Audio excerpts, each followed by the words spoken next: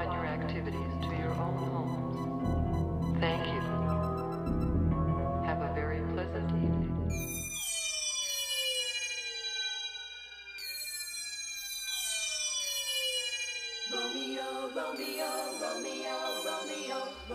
Romeo, Romeo, Romeo.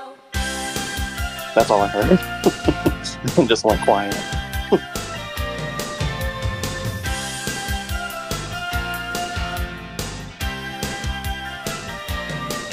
When we first met up, we started off all wrong, and your pace was just too fast for hanging on.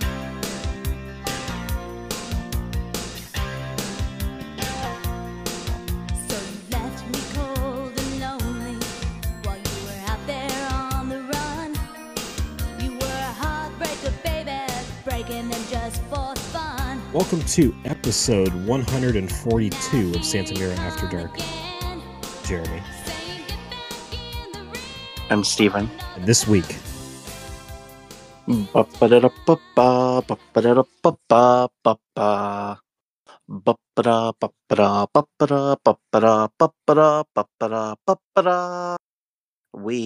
are discussing Halloween 5. yeah, I guess the idea was to push this movie out as fast as possible. Yeah. It was out within a year of Halloween 4. And I think this is the first of only 2 times that a Halloween movie has come out in back-to-back years.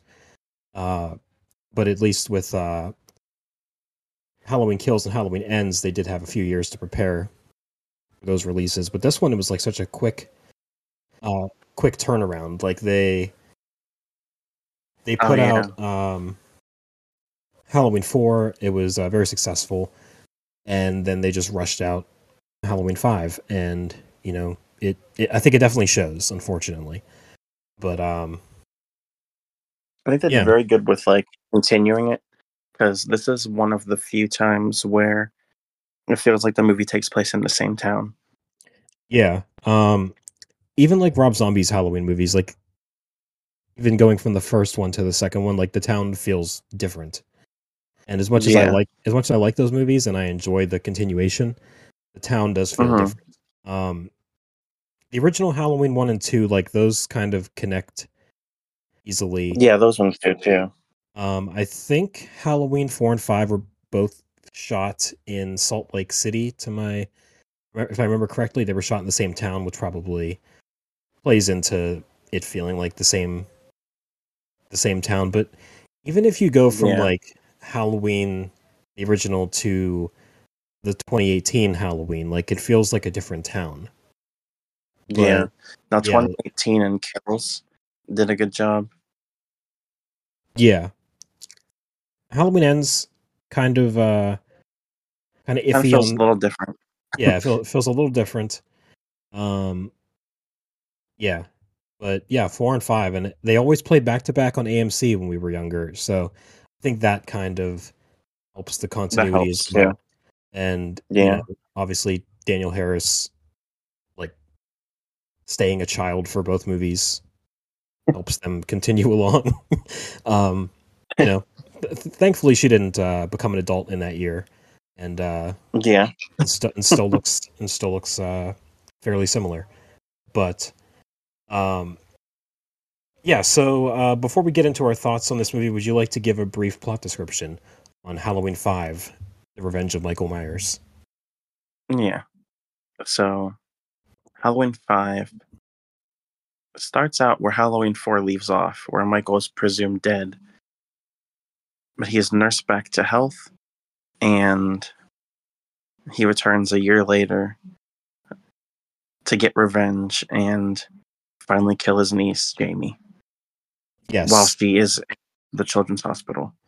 Yes, and I present this question to you, okay? Mm-hmm. What is Michael Myers seeking revenge for? Being killed. Or being almost killed. Because he's usually, you know, in most cases, he's the aggressor. So if anyone should be not seeking revenge, it should be Michael Myers. Like, people should be seeking revenge on him. But, you know, I guess he's seeking revenge for something. Just on the town. Yeah. I guess. And this is the movie where we find out, we get little hints that there's other things going on and other antagonists in the city. Yeah, sure are. But spiritual stuff. Yes. But the idea behind that stuff was that they would figure it out in the next movie. Which, you know, you just gotta love such a risky take on you know, story, to leave it up to the next the next people in line to figure this thing out. And did they figure it out? They tried. They didn't necessarily figure it out, but they sure tried. But that's kind of something that I want to avoid here, because I hate where this goes. So I'm trying to separate this from the story that it goes into. I know that's kind of hard to do. It's kind of hard to do because that's the story, and that's been the story for almost 30 years. But yeah, it's something that I try to separate this, because in a weird way, I more so connect this story to Halloween 4 than I do Halloween 6. Yeah. I mean, for all the reasons we already said, that it feels like it continues on more appropriately than Halloween 6 does with this one. And the Myers house is a big part of that problem.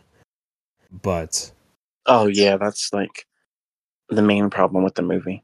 Yeah. The Myers mansion, if you will. Also, like I like the idea, I guess, but we already have the house in the first one.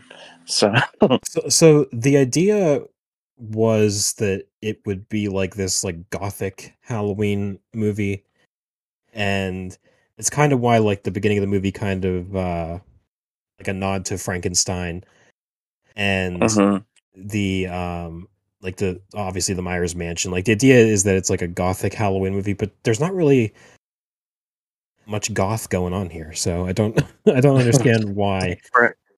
It's like very quick. It's like a couple goth things, and you know, even I guess, you know, Michael's mask is kind of like an exaggerated, I guess, gothic look because it has like this long hair.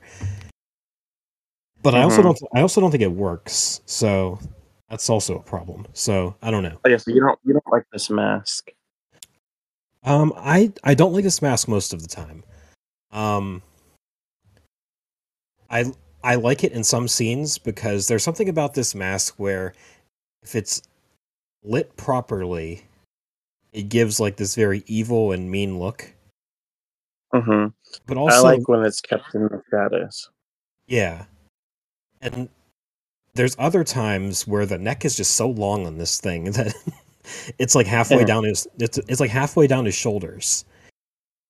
Like, and isn't it like untucked because his collar's down or whatever? Yeah, so this is a very nerdy thing to realize about a Halloween film, but there are only 3 movies where Michael Myers wears his collar down. And it's this movie and both of the Rob Zombie Halloween movies. In every other movie, he has the collar up, and he tucks the mask into the collar. And, you know, like the Rob Zombie one kind of gets away with it because the neck isn't excruciatingly long. But, like, this one goes down, like, halfway past his shoulders, and it just looks ridiculous. Like, it looks like very oversized for his head, and I hate it.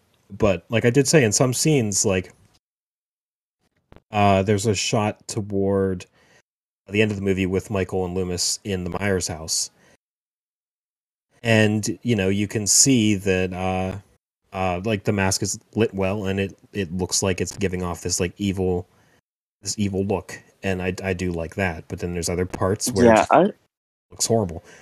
Go ahead. I like it. I really like the mask. Okay. I think obviously my favorite one is from the first one, and I like the new trilogy mask and Rob Zombie's. But then I think this one's my favorite after those ones.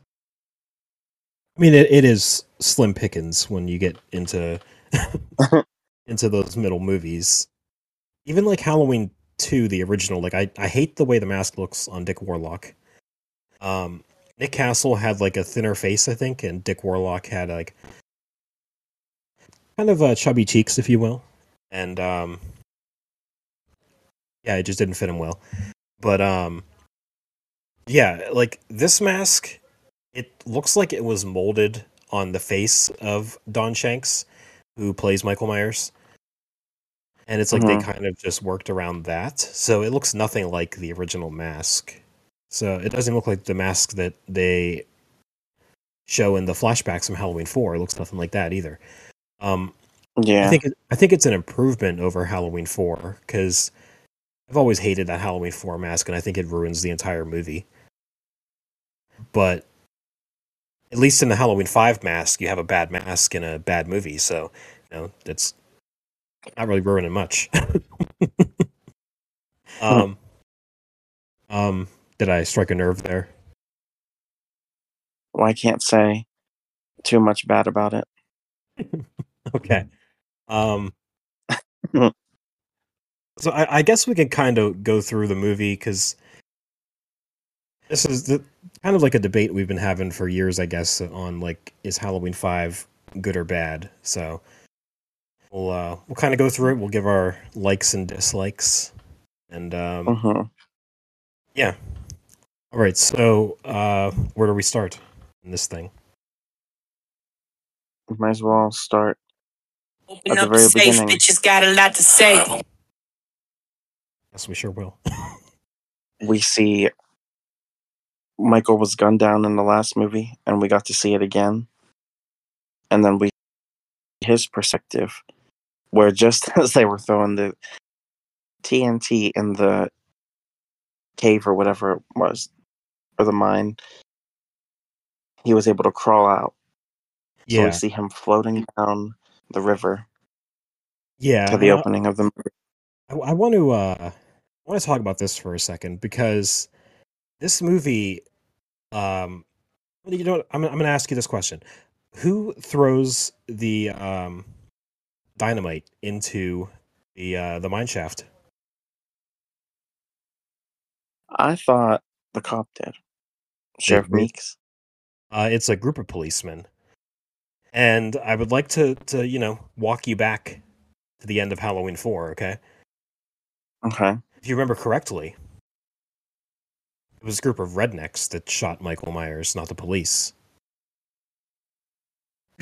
Well, didn't they all get killed? I think there were rednecks left over that shot Michael Myers, didn't they? Because that whole group was with Rachel and Jamie, and they all got thrown out. I thought. I'm not sure about that. I think it's. I'm gonna look up the ending of Halloween 4 real quick and see. You know, I'll if I'm wrong, I'll be glad to be wrong. Okay, I'm looking at the picture now. Okay, so it's a picture of Sheriff Meeker, and he's with a state police trooper, and there seems to be 4 rednecks kind of standing along with him. So I guess that's like a combination. Yeah, so it was a mixture of both. But oh yeah, he did have a whole crew with him when he assembled. Yeah, and when it shows like a whole police force dropping this dynamite down the mine shaft. So, I don't know. And if you remember correctly, Michael killed the entire police force in Halloween 4. Because there's that scene where Loomis and Sheriff Meeker go to the police station and like everybody's dead and the phone lines were cut and everything. So, yeah, just a... Luckily, there were some left over somewhere. I guess so. They called in some police from somewhere. I do like the pumpkin intro in this one. Mm-hmm. I know people really like the Halloween 4 opening because it gives like a like that fall vibe. There's like no music and it's just like straight atmosphere.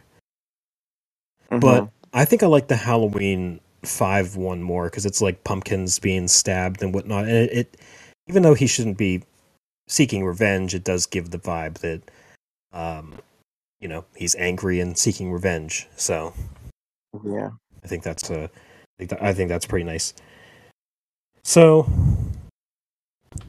Michael is floating down the river, like we said, in a scene in which I hate. I don't know, like in the original incarnation of the character, like obviously they've went on to show him in compromising positions, but I don't think I need to see Michael Myers in a compromising position like this, like floating down a river. Also, if I'm floating down the river in a mask, guess what the first thing I'm taking off is? Probably the mask. Yeah. Yeah, I would too. But yeah, we floats down the river and is brought in by a hermit. And how do you feel Oh about yeah, the? Go ahead. this originally was not supposed to be the case because it was originally some random guy.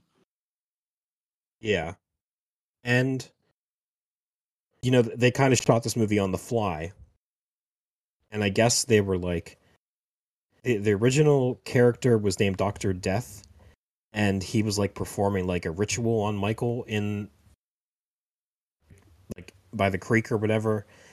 And I Mm-hmm. guess he was supposed to be the one to give him the Cult of Thorn tattoo, which probably would have saved us what the next movie did, because Yeah. the next one implies that he has the tattoo since he was a kid. But I guess that's kind of like an interesting way of introducing like uh what's the word cult like things. What's the word I'm looking for? Supernatural. No, but close enough. It'd be a way of like introducing something like that, but they obviously changed it, and I think both ideas are stupid. I think the Doctor Death one is worse, and it's probably just more realistic that he would just run into like a guy down there and not like someone involved in voodoo. But Yeah, I really liked the deleted opening. okay, um, do you like it better than what we got? Yeah.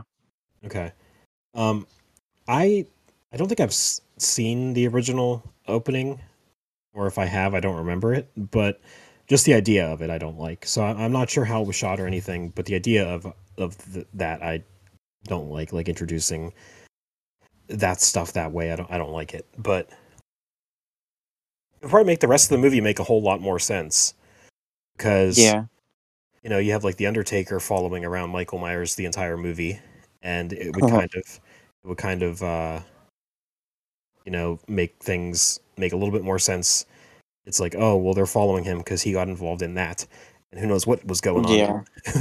Who knows what was going on in that thing for an entire year. But also in both ways, you in both openings, it's kind of worrisome what was going on in there for an entire year. So I don't know. So we cut to Jamie at the children's hospital, and She has like this psychic connection to him now. yeah, that's kind of introduced here, kind of hinted at the end of the last movie. Um, Mm-hmm. she does run up and touch Michael's hand, but some might take that as her kind of taking over the evil. Not unlike Corey Cunningham in Halloween Ends, but Yeah.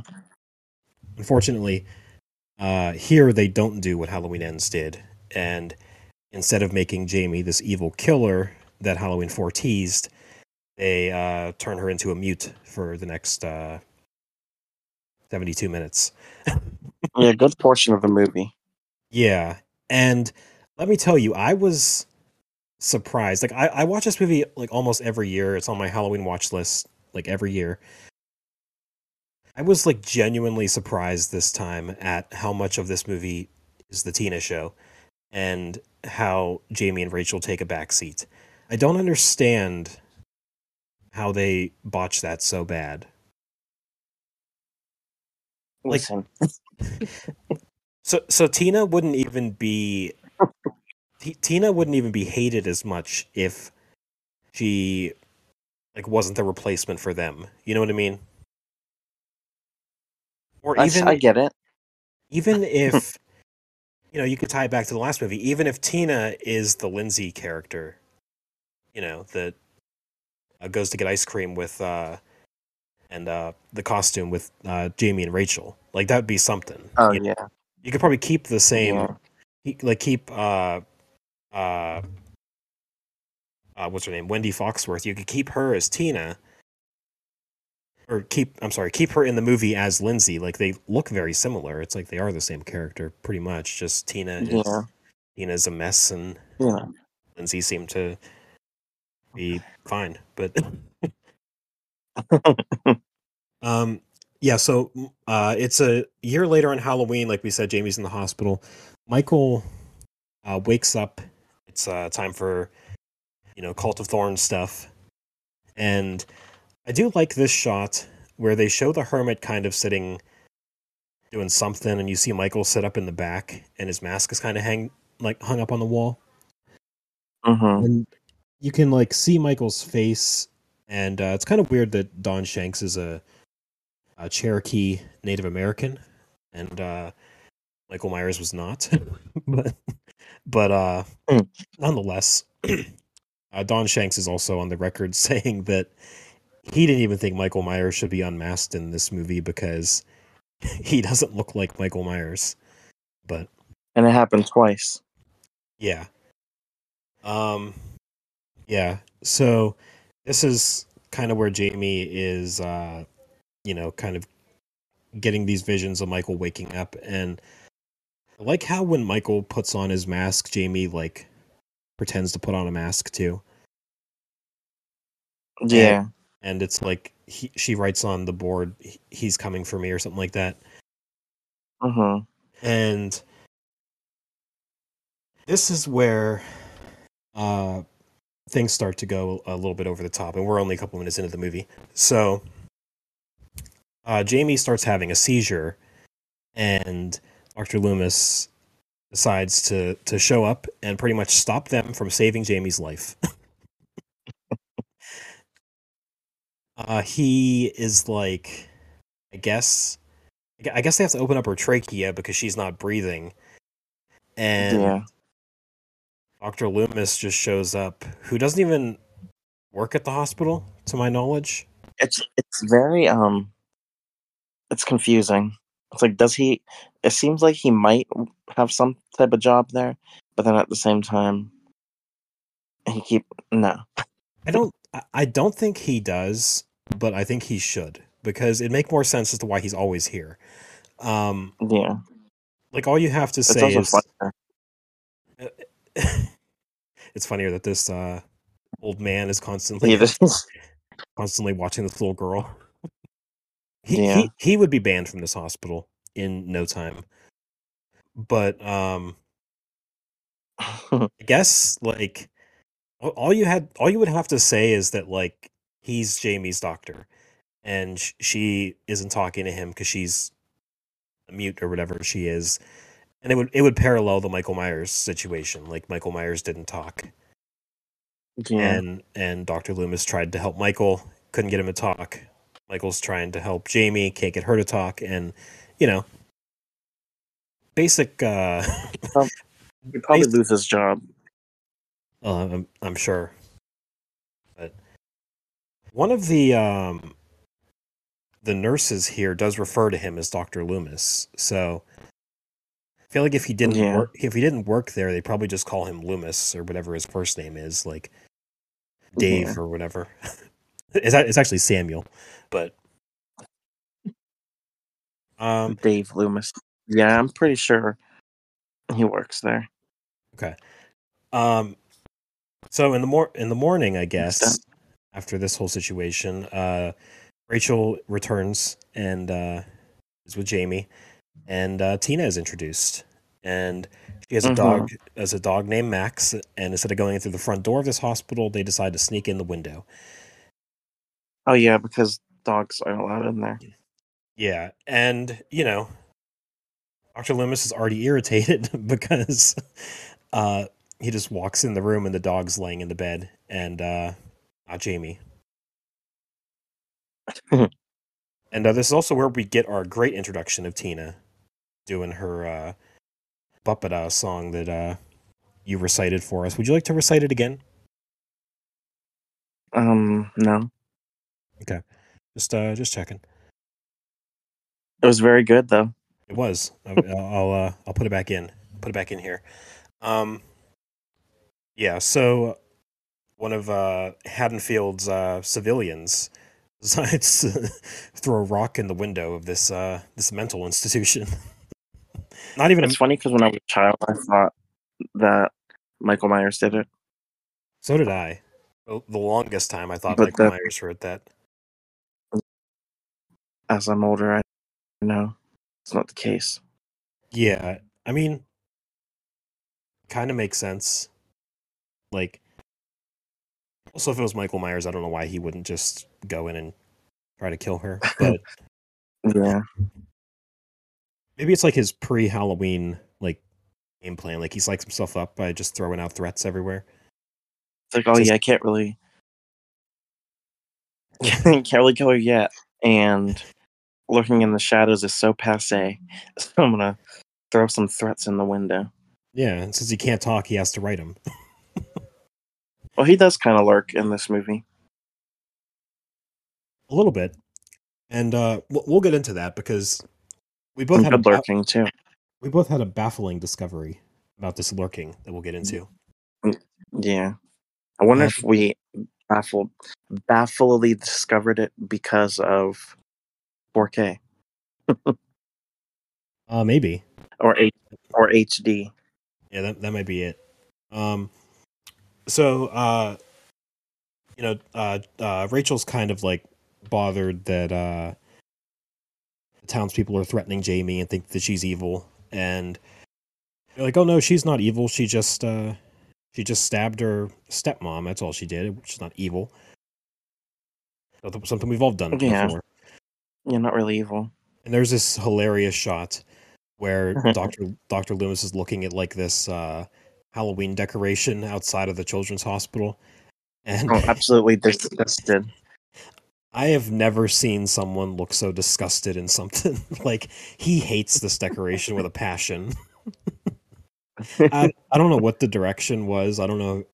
It's like he was disappointed in like the prop department or something. Like, this is the best Halloween decoration we could get for this movie. And I think as a character, he's supposed to be disgusted with Halloween. Okay, yeah, that makes a little bit more sense. But I think he really didn't like that. I was just under the impression that like Donald Pleasance was the end of his days, and like he was always drunk. Like I guess for the original Halloween, he just drank 2 full bottles of wine on the set.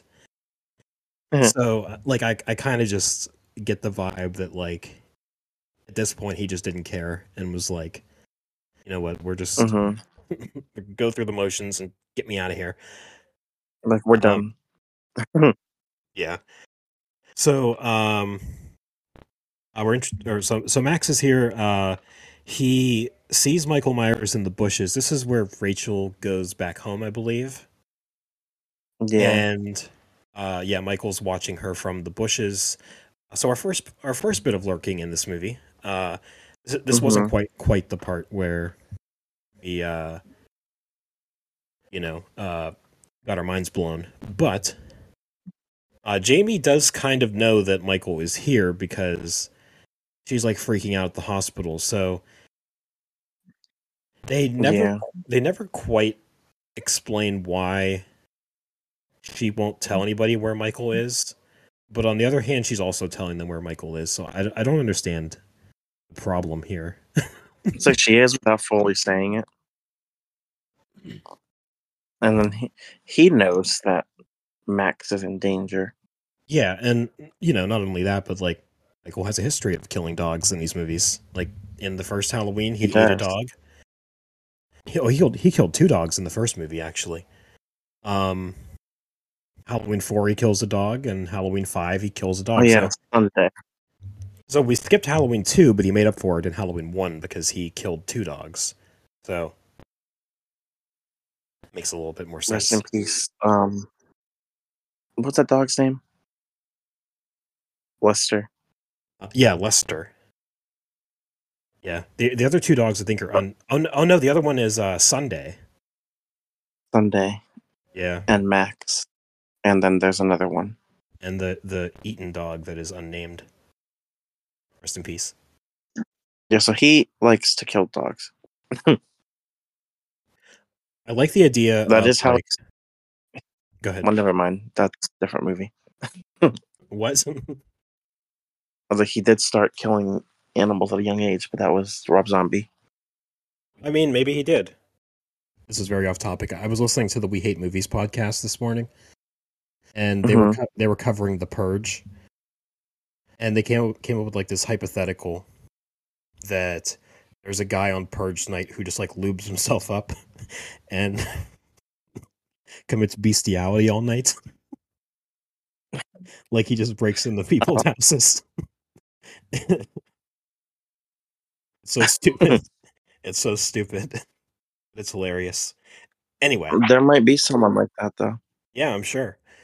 But just like that should be like a sequel to The Purge where there's this guy in town who just lubes himself up and it's just like committing bestiality toward people's pets. And then the whole town has to come together to kill this guy. Yeah. I like it. The Purge 5. I don't even know what number they would be on. I think it's 5, yeah. So or 6. Something like that. So yeah, Max Max is barking at Michael, and Rachel's kind of like roaming around the house here. Dr. Loomis ends up calling. Yeah. Oh, is that in this scene? Yeah. Okay, yeah. I didn't know if Tina was the one who listened to it or not. No, it was Rachel. Okay.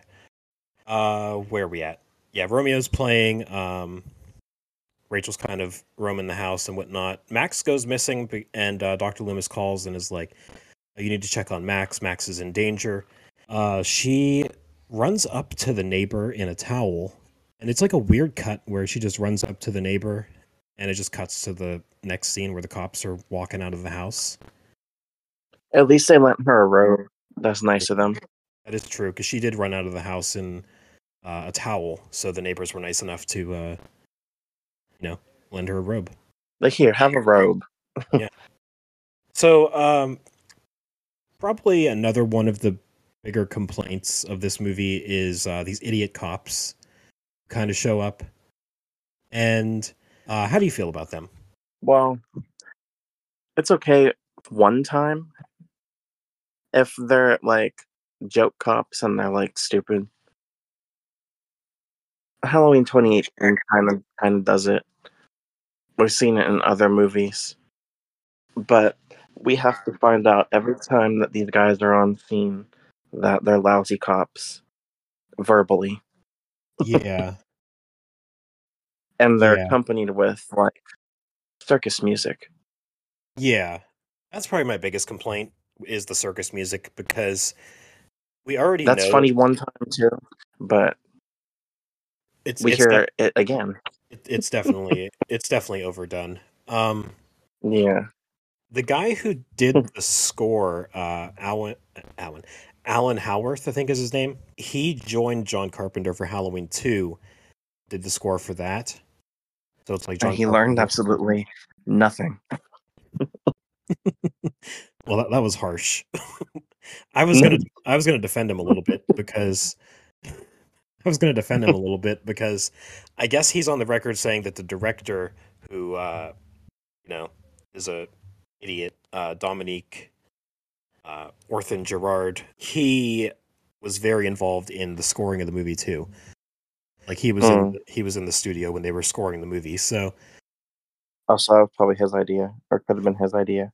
yeah, because Alan Howarth. I'm trying to pull him up on Letterboxd. He did the score for Halloween 2, 3, 4, 5, 6. Also, 3 has a great score. Yeah. Also, like other John Carpenter movies, like They Live, The Thing, Escape from New York, Into Darkness, Christine is a. So, like, he's good. His talents weren't put to good use. The further he went on in the Halloween franchise, the worse it got, I think. Besides, like, 2 to 3. Like, I think 3 is probably his best one, and then it goes down from there. Yeah. Because Halloween 6, if you remember, has, like, that electric guitar soundtrack. It's like very mid-90s. I don't know if you remember it. But yeah. The producer's cut but they used the score from the original movie, which I think is a lot better. So I do appreciate that. Anyway, like the bumbling cops, they come out and they're like, we scouted the premises, everything's good. And they have this like horrible line where they kind of go back and forth. When Max walks up the streets, so they found the dog. Barely. They just looked over. The dog found them. Yeah. The dog came home. Yeah, pretty much. Yeah, they have this stupid line where they kind of go back and forth, and it's like, that's our job. It's like rescue cats, find dogs. That's our job, and we love it. And it's like, yeah, it's like, are you guys like sitcom characters, or are you characters in this slasher movie that I'm supposed to be taking seriously because it's showing me cult symbolism? I think that's what it is, because I think they would have been funny if they were in something else doing this. Yeah. And we already have our comedy relief in Tina Salmon Spitz. That's the thing. There's too many comedy relief characters. Even like in 2018, when in that Halloween movie, like the dad is like comedy relief, and even that's too much, and that's just one character. Oh yeah, I remember that. Julian's also comic relief, but I think a kid could get away with a little bit more. Yeah, and also, like we said, like it's kind of established this is like the gothic Halloween movie. So like if it's gothic Halloween movie, why are there bumbling idiots running around? Like there's nothing gothic about this. So I don't know. It's the product of like a rushed script and people not knowing what they're doing. Also, something to point out that Deborah Hill's last contribution to the Halloween franchise was to suggest to the studio that Dominique Gerard direct this movie. So, God bless her soul. God bless her soul. That was a terrible last contribution to this franchise. So, I love her for the first 3 Halloween movies she was involved in, but this one not so much. So, I don't know. So anyway, we're introduced to Billy, who's like this kid dressed as like a pirate thing, I guess. There's this hilarious... When he was like... Go ahead. Crushing on Jamie. Yeah, and there's this hilarious shot here where Dr. Loomis is like escorting him out of the room. And he like has... he was so annoyed with him. He has to go back and like grab his something, like a toy or something. I'm not even sure what it is. And he like reaches to like get away from Dr. Loomis, and you could just tell he's at the end of his road. Like, like Dr. Loomis is like, forget Michael. Dr. Loomis is about to shoot Billy 6 times.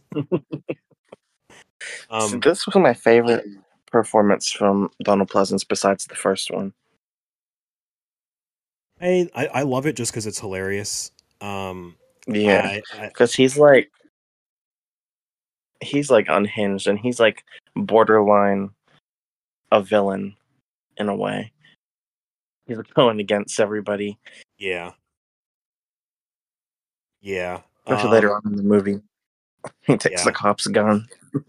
Yeah, I mean he's a little bit unhinged in Halloween 2, but here especially it's bad. So Loomis yells at Jamie and is like, write something down, pretty much. Oh yeah. Speaking of unhinged, yelling at this poor girl. Yeah, she's like in tears and he's screaming at her. Yeah, and you know, I genuinely forgot how good Danielle Harris is in these movies. Because like this scene when she's crying, like she's doing she's acting a lot better than this movie deserves. Yeah. So yeah, we see Michael in the closet. Shout out Michael Jackson. Oh yeah, this is oh yeah. Yeah, this is like Rachel's. It's shocking how early on it is in the movie, but this is Rachel's last appearance. Yeah, and obviously the police didn't do a good job of scoping out the premises because Michael was Because he was hiding in the closet. Well, he must be hiding. He did a good job. Go ahead. He did a good job lurking in the house for like probably the first quarter of the movie. Yeah, after the opening. Yeah, it goes on for a little bit. Because he's even in there when Tina's in there. Yeah, and you know, kind of going through it now, it's like amazing how little Rachel has to do in this movie. Yeah. Like she literally visits Jamie. She's planning to leave town and debating on staying. She's in the shower and she's getting dressed, and that's it. Yeah.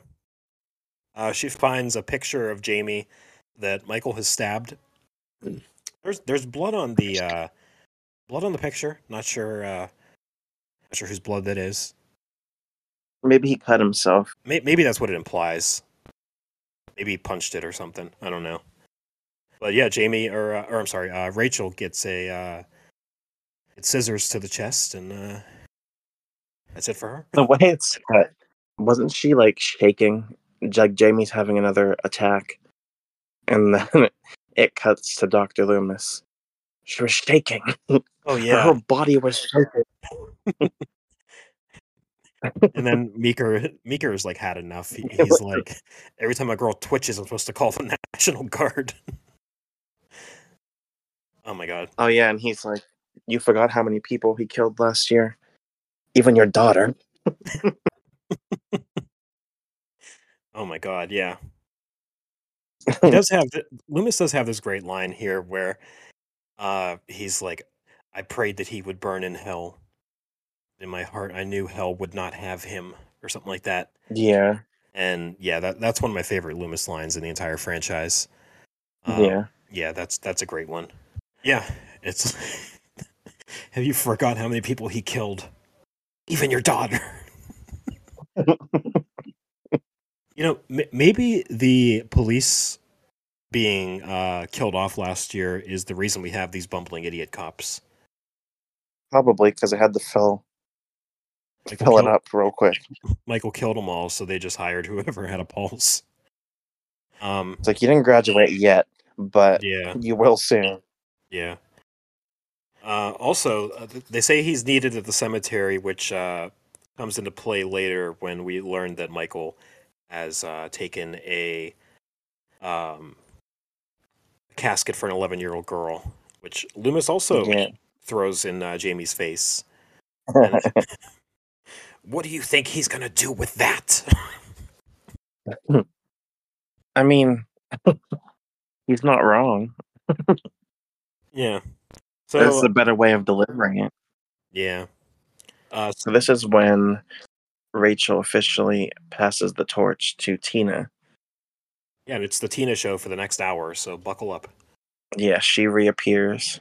The only thing that bothers me, Max was locked outside, and she's like, "Oh, Rachel must have left for the weekend, so we're gonna leave the dog outside." And then when Yeah, she comes back later, the dog's gone. Doesn't even notice. I don't know how long they plan on. Like, I don't know how long she plans on leaving the dog outside. Is it? All Is it? weekend? That's what I was thinking. It seems like it's implied they're going to leave the dog outside all weekend. Well, they were gonna use the house for the weekend. And they also make it a point to say that Max just wants water, and then they proceed to not give him water. Yeah. This is the beginning of the weekend, hmm so I don't know. I'm Also, assuming this is Friday night that's what I'm assuming. or Saturday. Also, But yeah, we're introduced to. well, I was going to say Tina wandering the house, and she cuddles a bear, and this is Yes, it's where this very intimate scene where it's like random. It's like she's having some type of inner crisis that we'd never see in the movie. She does it one other time too when she's like sitting outside after she leaves Jamie to go to the party. She's like contemplating life. But well, I think the crisis, I think the crisis might be that she feels bad for leaving Jamie, but I don't think this early she's feeling that way. yeah, I don't know what she's feeling this time. It's like this inner turmoil. Well, this is where I was. And they even put the one theme song, the Halloween theme song, in violin form. That's what I was about to say. This is where I realized that half of this score is just the Halloween theme in like different versions. Because even like the chase scene, like it'll play like a climactic score, and then it'll throw like the dun dun dun dun dun dun and in the middle of the song. So it's like every single song in this movie has the Halloween theme in it in some way. Well, I Yeah, like the violin version. yeah, it was nice. I'm not complaining about that one, but dun, dun, dun, dun, dun, dun. Mhm. All right, so yeah. So Tina and Sam leave the house. So I guess the plan is for Sam to lose his virginity tonight, or her virginity tonight, I should say. Um, Yeah. Sam, played by Tamara Glenn, is that her name? hmm Which, God bless her soul. She's if you go to her Instagram page, you'll still see pictures of her character in Halloween 5 because um, she is, she did a good job, and riding off the success of her breakout role, if you will. It even got her a job in Terrifier 2. hmm But so yeah, Yeah, I think she's a very likable character too.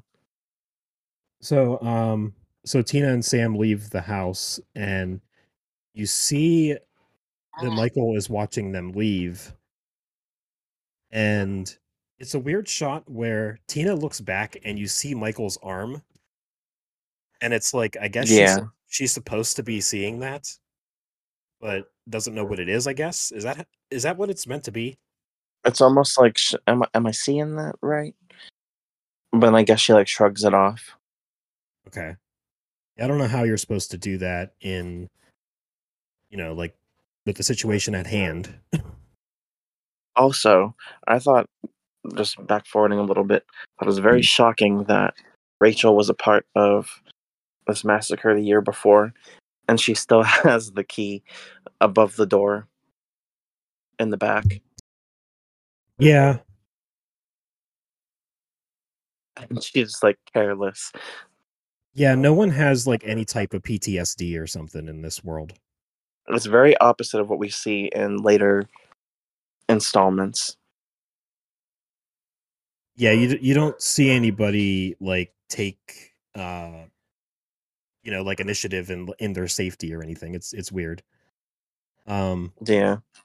So yeah, this is the scene that blew our mind because we see Tina and Sam talking, and it for years I thought Michael was standing in the bushes watching them, but it's actually just the maintenance guy.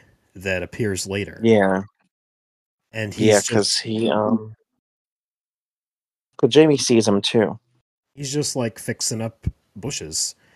But like Yeah. that's also how you know it's not Michael, because like they're in like one part of whatever this thing is, but then Michael is at the window watching Jamie. So Yeah. I think Michael was actually there, like watching Jamie. Or Mm-hmm. or do you think that was shot in a way that it is the maintenance guy, but she thinks it's Michael? That one. Okay. Interesting. Okay. I think she thought it was him. I can I can go on with that. But yeah. So is this is where I think they get that chase scene where you think Michael was here, but it's actually the maintenance guy. And I'm then not the biggest fan of this chase scene. okay. Why not? I don't know, it just feels like filler. Oh, I could see that, especially because it doesn't really go anywhere. Yeah. It like, you know, and they do like a similar chase scene in the Myers house later, so it is like the Yeah, same so thing. we didn't need it right this second, I don't think. Yeah. But also I guess it's like, oh yeah, Jamie's barely in this movie, so we need to give her another scene. It's weird because if you watch the original Halloween, like Michael's kind of like stalking around town, but he doesn't really kill anybody till like an hour in. And it's just crazy. You fast forward 11 years to Halloween 5. And this is like the end of the slasher boom, where it's like slasher has to be constantly in the movie doing stuff or people are going to lose interest. So it's just weird how that works.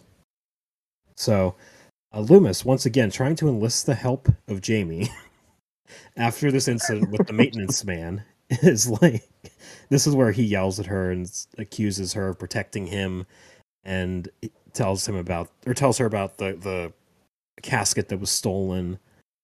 And he even tells her when she's crying, because the lady nurse is like telling him to back off or whatever, and he even tells her that tears won't get you anywhere. It's great. And this is where our favorite character is introduced. The man in black.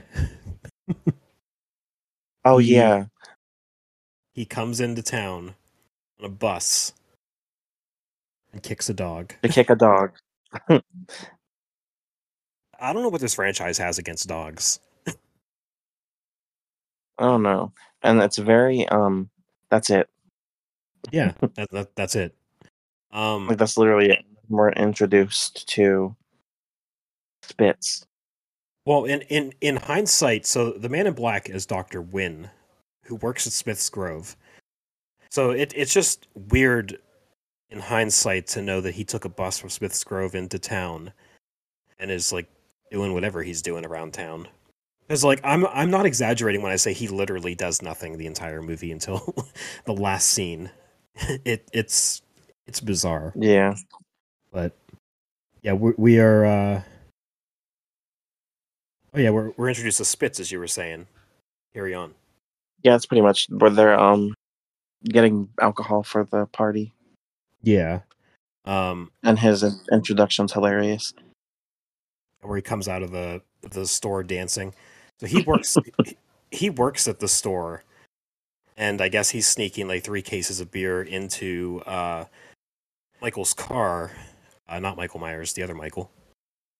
And yeah. That's so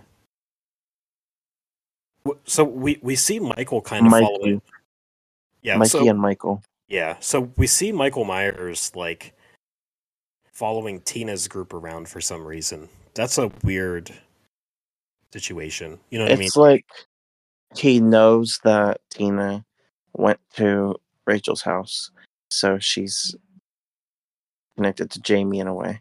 So he's just like, she has to go, pretty much. I guess, yeah. But her and everyone she's connected to. Yeah. we see Mikey parks his car in the back to smuggle the beer out, and he's very protective of his car.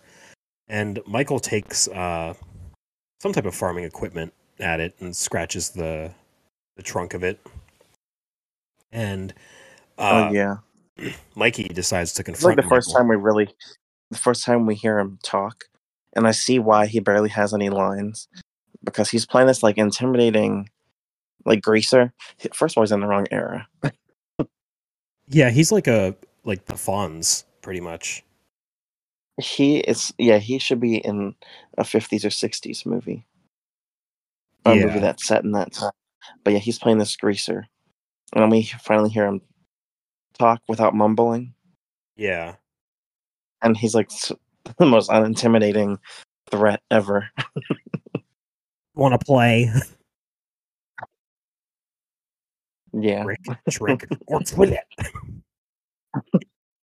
And then he gets the thing to the head and gets killed, and Michael drags his body off and steals his car and his mask. So Yeah. that's interesting. So I love when the mask comes back later. Okay. I'm not a fan, but we'll get there. So there's a questionable costume contest at this children's hospital. It looks like the winners are like this weird like moon and star costume, and yeah, it seemed like just a pity award. Like, like oh, they tried so hard. And Jamie would have won if she wouldn't have freaked out. Yeah, but but let's give this award to the star and the moon. It's like, all right, we're having a seizure on the ground floor. The winners are. So, speaking of, she has a seizure because Michael Myers is picking up Tina, now dressed as Mikey. And so Michael is kind enough to show back up to the house and give Tina a ride. So yeah, Tina's hilarious. I don't understand Michael's endgame for doing all this. She's doing all this posing. Yeah. In front of the car. And she's dubbed in very badly here. They like... Yeah, because they filmed it and they realized, oh, the car's too loud. We didn't get any of her audio. So they went back and she said something different than what she originally said. Yeah, because like the audio is like, nothing, Mike. That's what I get. Nothing. But her mouth is saying something totally different. Yeah, I don't even know what she originally was going to be saying. Yeah. So Michael Myers is also he's wearing like this caveman brute mask thing, and there's actually this really cool shot where Tina like kisses the mask, and you see Michael like kind of wince away, like he kind of reacts to it. So I do like things like that. I just don't. I don't know. I just don't understand Michael's end game here for doing all this stuff. It's his eyes. It's his eyes in that shot too. Yeah, like he Don Shanks does a great job here, and yeah, it's yeah, like he's like clutching at the steering wheel. It's like he's furious and he's cringing and he's like, oh, I gotta hold all this rage back. And he's also wearing gloves, so you don't see his burnt hands and his alt tattoo. Yeah. Also, if Michael's hands are burnt that bad, why didn't the tattoo burn? They redid it. Oh, okay. So, the way Loomis is trying to get information from Jamie here, it's weird. So. Oh yeah, because she's saying like all nighter, like the store is open all night. And like Cookie, and she's or like big woman, like big woman, like a big woman who works at the store. And then she says Cookie Woman, and that's like, oh, the store that has a naked woman on it with a cookie over her chest. Like, oh, that store. Yeah. That's only one in town. Oh, I used to spend years at that store. There's like this gas station. I slow down every time I drive past there.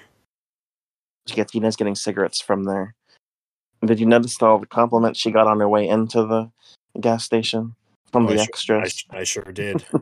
I think that's just like a woman going to the gas station. I don't even think it has to do with her costume. I just think that's in general. Yeah. But she spends like 10 minutes in the store. Yeah. And Michael's finally switching his mask. I don't know why he's doing it out in the open in the middle of the street. Yeah. Because Tina's going to see him switching masks when she gets back in the car. Yeah. And I think the idea was she was going to see Jamie before. Maybe. That makes sense, but Michael still knows where she's at, so I don't know. I don't know. Speaking of filler, I guess that's just what it is. But yeah, the cops swarm the place. Tina comes out. She gets the way they just rush her. They made it look like she was under arrest for something. Like she's the one that's doing the killing. Like they found maybe she was underage and they knew she was buying cigarettes. And that led to them swarming the place. So, Tina quickly goes to see Jamie. The police take her there, and just immediately leaves. Oh yeah, Jamie gets her voice back for the rest of the movie now. Yeah, we're about an hour in, and our hero of the movie's finally talking. Nice to see. Yeah, and Rachel couldn't get her to talk, but Tina can. Yeah. So Tina goes to the Tower Farm, and on her way out, Dr. Loomis tries to stop her because even Loomis knows that Tina is now Michael's main target for some reason. Yeah. And the police are like, we can't stop her. She didn't do anything. And there's that line that never made sense to me where Dr. Loomis mentions like being sensible. And she's like, I'm never sensible if I can help it. Like, I just don't know what that means. I'm never sensible if I can help it. I just don't know what that means, but I don't know. It's stupid. That friend group also has that weird laugh. Oh, okay. Yeah. That tee thing. Yeah. Spitz does it a lot. Yeah. So Loomis orders the cops to follow Tina, which I guess he has the authority to do. And they follow. So they follow, and then Billy knows where they're going, so he takes Jamie there. So now we have 2 runaway children. And meanwhile, the cops are playing crazy eights in the car while Michael Myers arrives at the party. So, yeah. Yeah, this is not a life-threatening situation. There's more of that humor we didn't need. Yeah, you gotta love it. So, Spitz... Humor we didn't need from the cop. So for some reason, the town of Haddonfield loves dressing up as Michael Myers. And we saw that last week in our episode on Totally Killer, where they do it there too. But yeah, that's probably a play or like an inside joke on movies like this, where the town of Haddonfield just always dresses as Michael Myers in these movies. Well, this part was funny too. When Spitz chases Tina. Yeah. And they literally almost get shot. Or Spitz almost gets shot, I should say. Yeah. But the cops say, fortunately, we're lousy cops. Spare my friend. Oh yeah, the lousy cops again. Yeah. Like, fortunately, we're lousy Something just cops, hilarious. and then a horn comes in. What'd you say? Yeah. It's just hilarious seeing, like, Michael Myers and Michael Mask. It's like, got her phone number. Oh, God. Yeah. It's funny seeing that. Yeah, it is funny, but it's... Yeah, I don't know. So after he's held at gunpoint, he still chases her. with this knife to the barn. Yeah, but this time it's without a mask, so it's okay. Yeah. So the cops allow it. And yeah. So the movie spends way too much time in this barn. Like the next 10 minutes we're in the barn.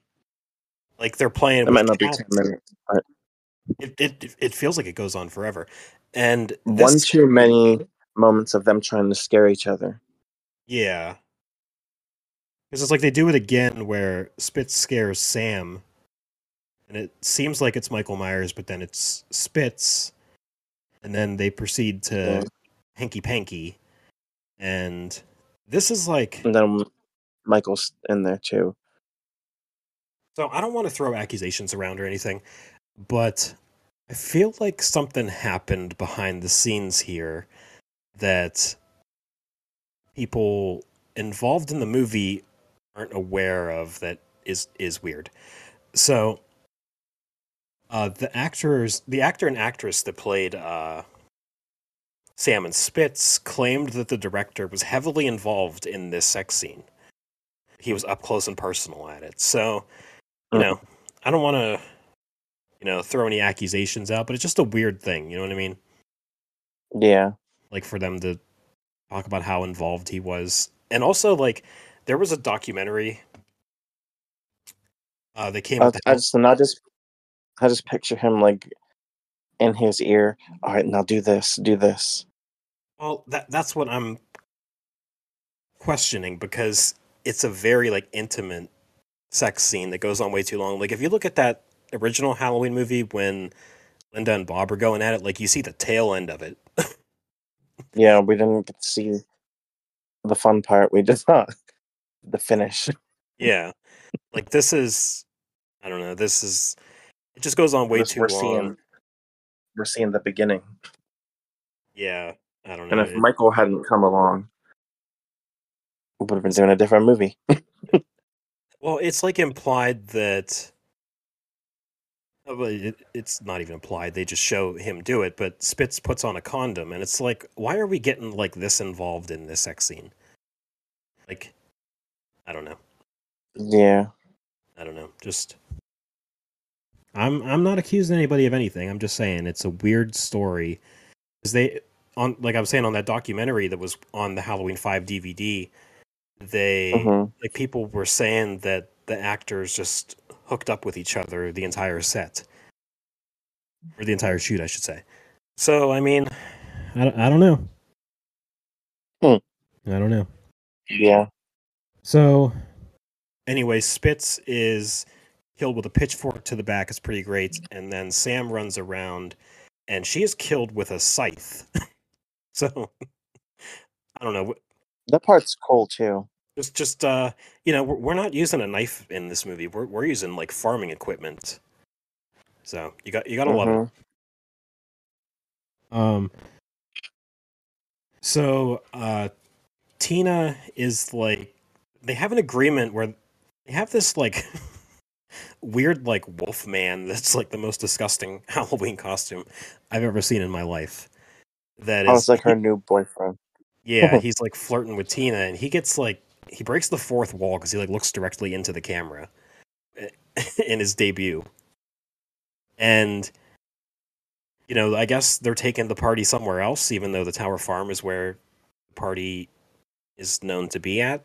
So everybody's leaving. They're going to some type of hot spring or whatever. Okay. Something like that. Like some type of hot tub. I don't know. They're going swimming. It's just a way to get Tina by herself, because Tina goes into the barn to get Spitz and Sam, and they're dead. So when Tina comes out, everybody already left. And she goes to the police, and they're already dead because Michael walked up to them, and they just accused him of not having enough respect for authority. And I think they just thought he was Spitz. Okay. They just thought he was Spitz. So. Yeah, they did. So, I don't know. I don't know. So... But they were killed off screen. Yeah. So Michael is in his car and decides to chase after Tina in the car.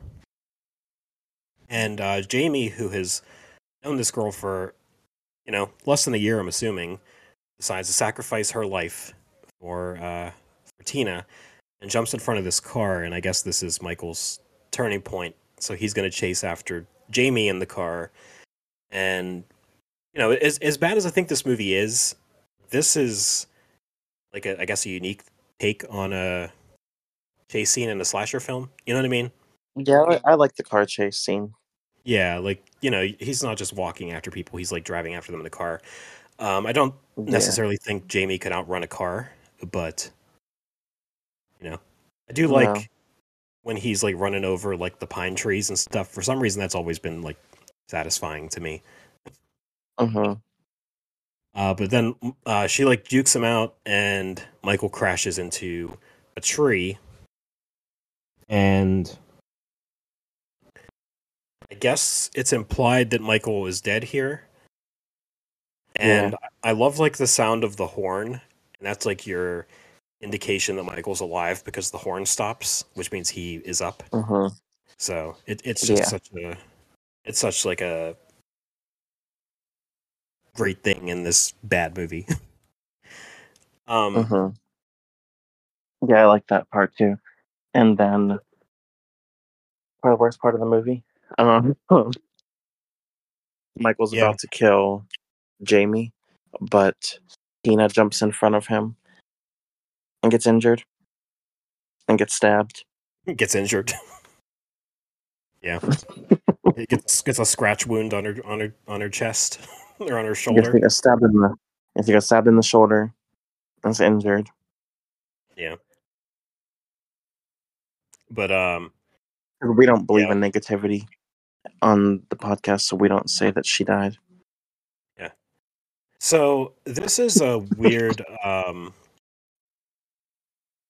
a weird thing where Loomis decides to negotiate with Michael and is like, you're filled with rage, go home and it'll end, the little girl will be waiting for you. And I just love He's gonna sacrifice. I love like all these things that Michael has done are just attributed to him having rage and being angry. He just simplifies it so much.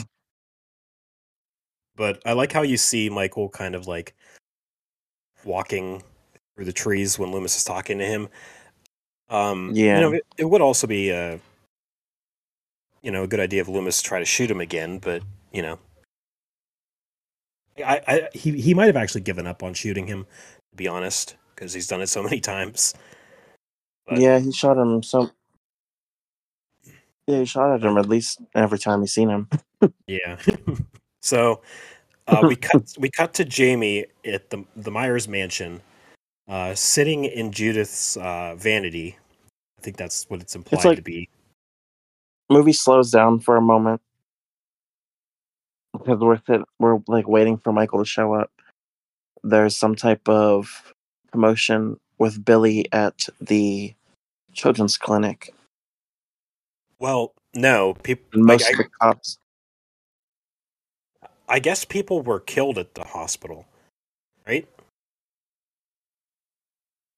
Is she? I'm not sure. Well, there's some type of something going on there. Yeah, I think Well, she could have maybe seen what was going on, and it had to have been the guy in the hat. Maybe. Oh, okay. That makes sense.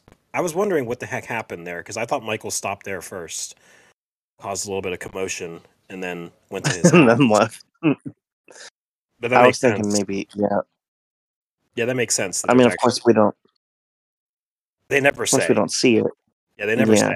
But something's going on with Billy at the children's hospital, so all the cops rushed there, except for the stragglers that stay at the Myers house. Yeah, the two that stay are the ones that are supposed to be bringing Jamie back to the hospital. So, I don't know. But Michael and Dr. Loomis have other plans because both of them. Michael has a cop car somehow. They don't say how he got it. It's weird. He slams the car into the police car, And we just hear this cop dying over the radio. It's pretty funny. Yeah. And it's like the cop inside who is Charlie, he doesn't even bother to turn off the radio or anything. You have like a little girl in here, you'd think like, oh, this little girl doesn't need to hear that. No, we hear it like So drawn she's out. seen enough death. Nope, we hear it, drawn out, and yeah. So yeah. This is where Dr. Loomis kind of takes over and locks Charlie and Jamie in Judith's bedroom, and I guess pretty much causes the death of Charlie too. Yeah. In the process. Yeah. Well, Michael meets with Loomis downstairs. I guess it might be the other way around, where Loomis meets with Michael, whatever. And they kind of like negotiate a bit, and he's like, I'll give you the little girl, just stop your madness or whatever. And the house is lit like it's daytime. I've always hated this way this scene looks. Yeah. And then Michael, like, I guess has had enough and slashes Loomis in the stomach. And I think this is the first of 2 deaths that are implied in this movie that are quickly retracted for Dr. Loomis. Because he's still, like, you think that's the end of it. But then it cuts to Charlie and Jamie trying to escape upstairs. And I love this part where Michael's trying to break the door down. And you see him, like, punch through it. You see him, like, reaching through. And then Charlie shoots at him, and it looks like Michael backs away. And then he just, like, runs through the door. Yeah. Like, just quickly, just, like, bursts through the door. It's great. And Charlie dies via his own means of escape, because he tried to escape via a rope, and then Michael hung him with the rope. Gets hung by said rope. Yeah. So Jamie escapes. I think she goes to the laundry chute first, which is actually one of the most iconic scenes in this franchise, if I'm being honest. Yeah. Because, I don't know, it's just like claustrophobic, and it's like, how do you even escape such a situation? And it's just great. And he's like, Michael is like stabbing through the laundry chute, and somehow missing her every time. I guess they shot it to where she was stabbed in the leg, but they cut it out because it was too bloody. That's why when she gets out, you could see that she has a bloody leg. She was stabbed. Yeah. But also, like, a great touch in this scene is like her using the knife for leverage to climb back up. Because she uses, like, she steps on the knife and like propels herself up to escape, and it's great. So one of the most iconic if this scenes. was me, I would have died. Oh yeah, I'd be done for. Or the laundry chute would just cave in. But one of the most iconic scenes in this franchise is quickly met with one of the worst scenes in this franchise. Where Why? Jamie goes to the attic and is met with the dead corpses of everybody that Michael has killed through this journey. It's like we see Mac. There's also a bark to accompany him. Yeah, there is. And then we see Mikey. And then we see Rachel. Yeah, and what a crew that is, you know? Like he only kept... Well, he couldn't keep the other ones because... No, the other ones just happened. And then they got taken, obviously, when the cops and ambulance and everyone showed up. Yeah, so... Well, Sammy Spitz and Tina couldn't make it, but everybody else. Yeah. So, it, like... I don't know, like, the beginning of it's nice because it does seem like Jamie's given up finally. Yeah, we see that coffin that... She climbs into the coffin that he got for her. Also, like, a questionable part about this scene is the cops kind of, like, staked out the place and investigated it. No one bothered to check the attic to see all the candles in the casket. And the dead bodies. Yeah, like no one bothered to check that. Just weird. Yeah. So I don't know. It's terrible. Jamie is about to be stabbed, but she yells out "Uncle" and is Triggering. gets Michael to take his mask off to surrender to Jamie, and he sheds a tear, and it's bad. Speaking of seeing the shape in compromising positions, this is probably the most compromising of them all. Mm-hmm. Yeah, it's bad, but It's funny. You said it was bad, and then I was like, it's touching. Is it? A little bit. I don't mind it. Yeah. Okay. And then the rage takes over again, and he starts throwing everything. This was Jamie's cue to escape, and then we see that Dr. Loomis is still alive. Yes. So we faked out his death once, and Mm-hmm. But he's like, here, take the girl, and then you're home safe. She doesn't know about this plan, so she just thinks she's being sacrificed. well, I don't think the audience knows of this plan. Like I don't know if yeah, we're supposed. I don't know if we're supposed I to didn't really think, know either. I don't know if we're supposed to think that he's just turned. Like if this is going to stop you from killing people, here you go. You know, I don't know if we're supposed to think that Loomis has totally lost it, because it does kind of lead up to that. So I think we're supposed to think that. Yeah. But you know, bullets couldn't kill Michael. What can? A tranquilizer gun, And a wooden board. a steel net, and a 2x4. Where did he get this steel net? Where do you get the tranquilizer gun? That too. So he set up all this equipment to get Michael in this room so he could kill him. And somehow Michael didn't see the giant chain net above him. Yeah.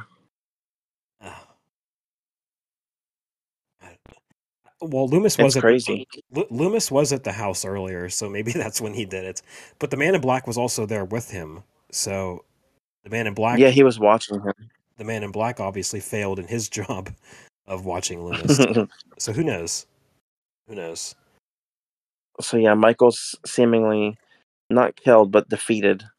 Yeah. And then we think that Dr. Loomis actually dies after this. Yeah, because it's implied that he died here, but then we cut back to the police station, and Loomis is fine. Is Loomis at the police station? No, I don't think so. Okay. For some reason, I thought he was, but then when I said it, I was like, no, I don't think he's there. Sheriff Meeker's. I think he must have been rushed. Yeah. To the hospital off screen. Sheriff Meeker says something like he belongs to the state till the day he dies, and Jamie says he'll never die. And see, I think the mask is great, but I tweeted about it and I got a few likes on the tweet. I said I think the mask was slightly tainted by the shot of Michael sitting in the jail cell with the mask on. Oh yeah, it's terrible. Once again, speaking of the shape in compromising positions, he's just this is worse than the crying. He's crouched over in the corner, just like playing with his chains, and it's terrible. Like the way you shoot that, if you're trying to keep like the mystique of Michael Myers going, is you show him realism. Yeah, you just show him in like a dark corner or something, just like crouched over. Like he doesn't have to be wearing the mask. Like they did a good job in the new Halloween trilogy of like showing Michael's face but not showing his face at the same time. Yeah, and that's like just shoot it something like that. They didn't have that technique back then. It's crazy. So the Man in Black shows up. Either way, it's like we're getting this grim ending because before he shows up, it's like Jamie's going back to hospital. Everybody she knows and loves is now dead. Yeah. Oh man. Yeah, but then the Man in Black shows up again to shoot and kill the entire police force for the second movie in a row. This is the second year in a row that Haddonfield's police department was wiped out on Halloween night. And this is why they banned Halloween in Haddonfield. Well, that's weird that they could ban Halloween because no one would be there to enforce it. So yeah, you probably could have Halloween and no one would be able to do anything. They took Tina's suggestion and made it official. Somebody did. Yeah, speaking of the Purge, like November 1st would have to be like Purge Day because the police force is wiped out, so you can get away with anything. Yeah. Yeah, so we got to call in the state troopers to fill in again. You just see them all like groaning, like, oh, again. Like Russellville's sick of sending people in. They actually do say something like that in Halloween Kills, where they say that they tried to get people from Russellville in, like cops, but they don't know if they have enough or something like that. AKA, they don't want to do it because it's not their problem. Yeah, it's like, well, Michael Myers isn't our problem. So yeah, Man in Black has let Michael free from jail, and we're up and on to further adventures. So, yes, in the form of Halloween 6, The Curse of Michael Myers. Yes. This conversation about Halloween 5 has been more entertaining than the movie itself, so... I love the movie. I think it's a bad movie. I think it's fun, and then, of course, I do have the nostalgia with it, because I think, if I'm not mistaken, it's either the first or second one I've ever seen. It's either between that, the original, and 4. Yeah, I've probably seen them in the same order you did, to be honest. But so yeah, I have nostalgia. I think it's one of my first horror movies I've ever seen too. Okay. Yeah, it started it all. It indirectly started this podcast. Kinda, yeah. I don't like this movie. I hate this movie, but I do have nostalgia for it, and I think it's a really fun time. So, and you watch it every year. Yeah, I watch it every year, even though I hate it. So, yeah, it's kind of where I'm at with this movie. It's not good or anything, but like I'll watch it every year. So, take that for what you will. And I'll kind of suck it up. I just have fond memories with it, and I like the characters in it. Yeah, and it's frustrating because it's such like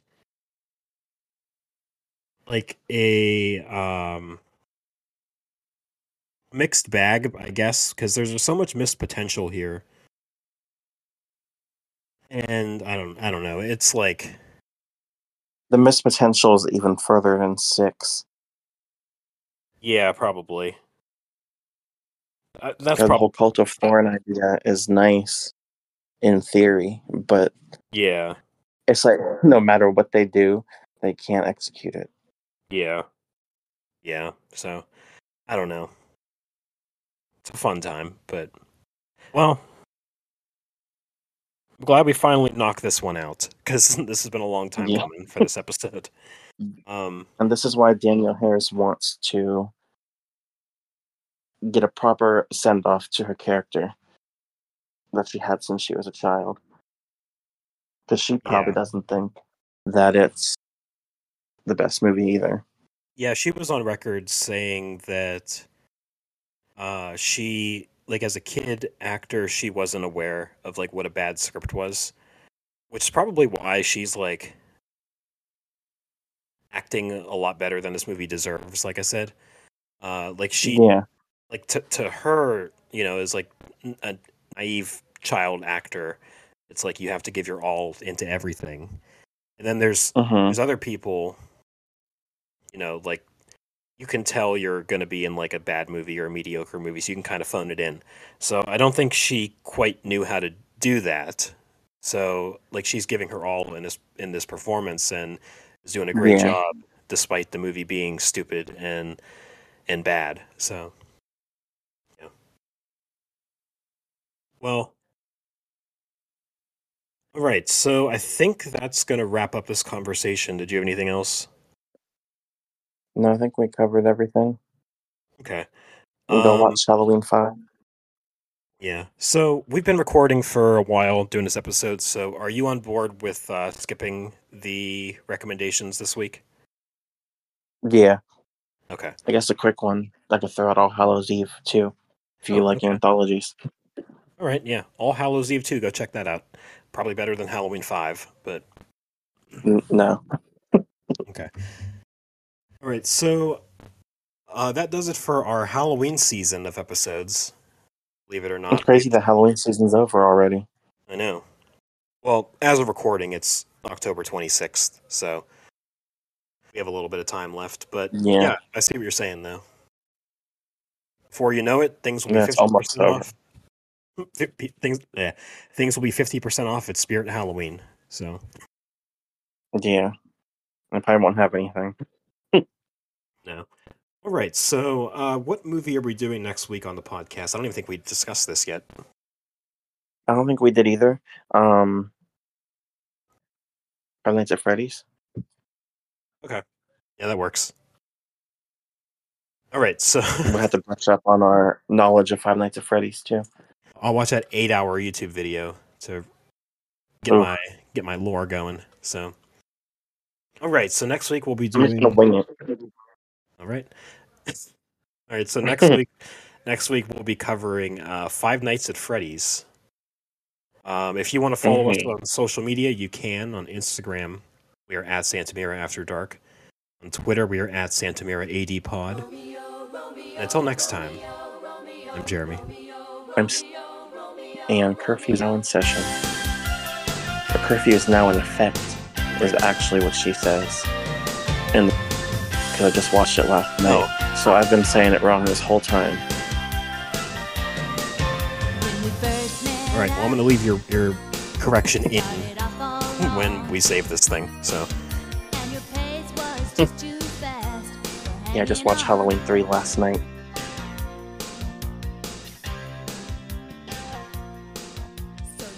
It's so brilliant.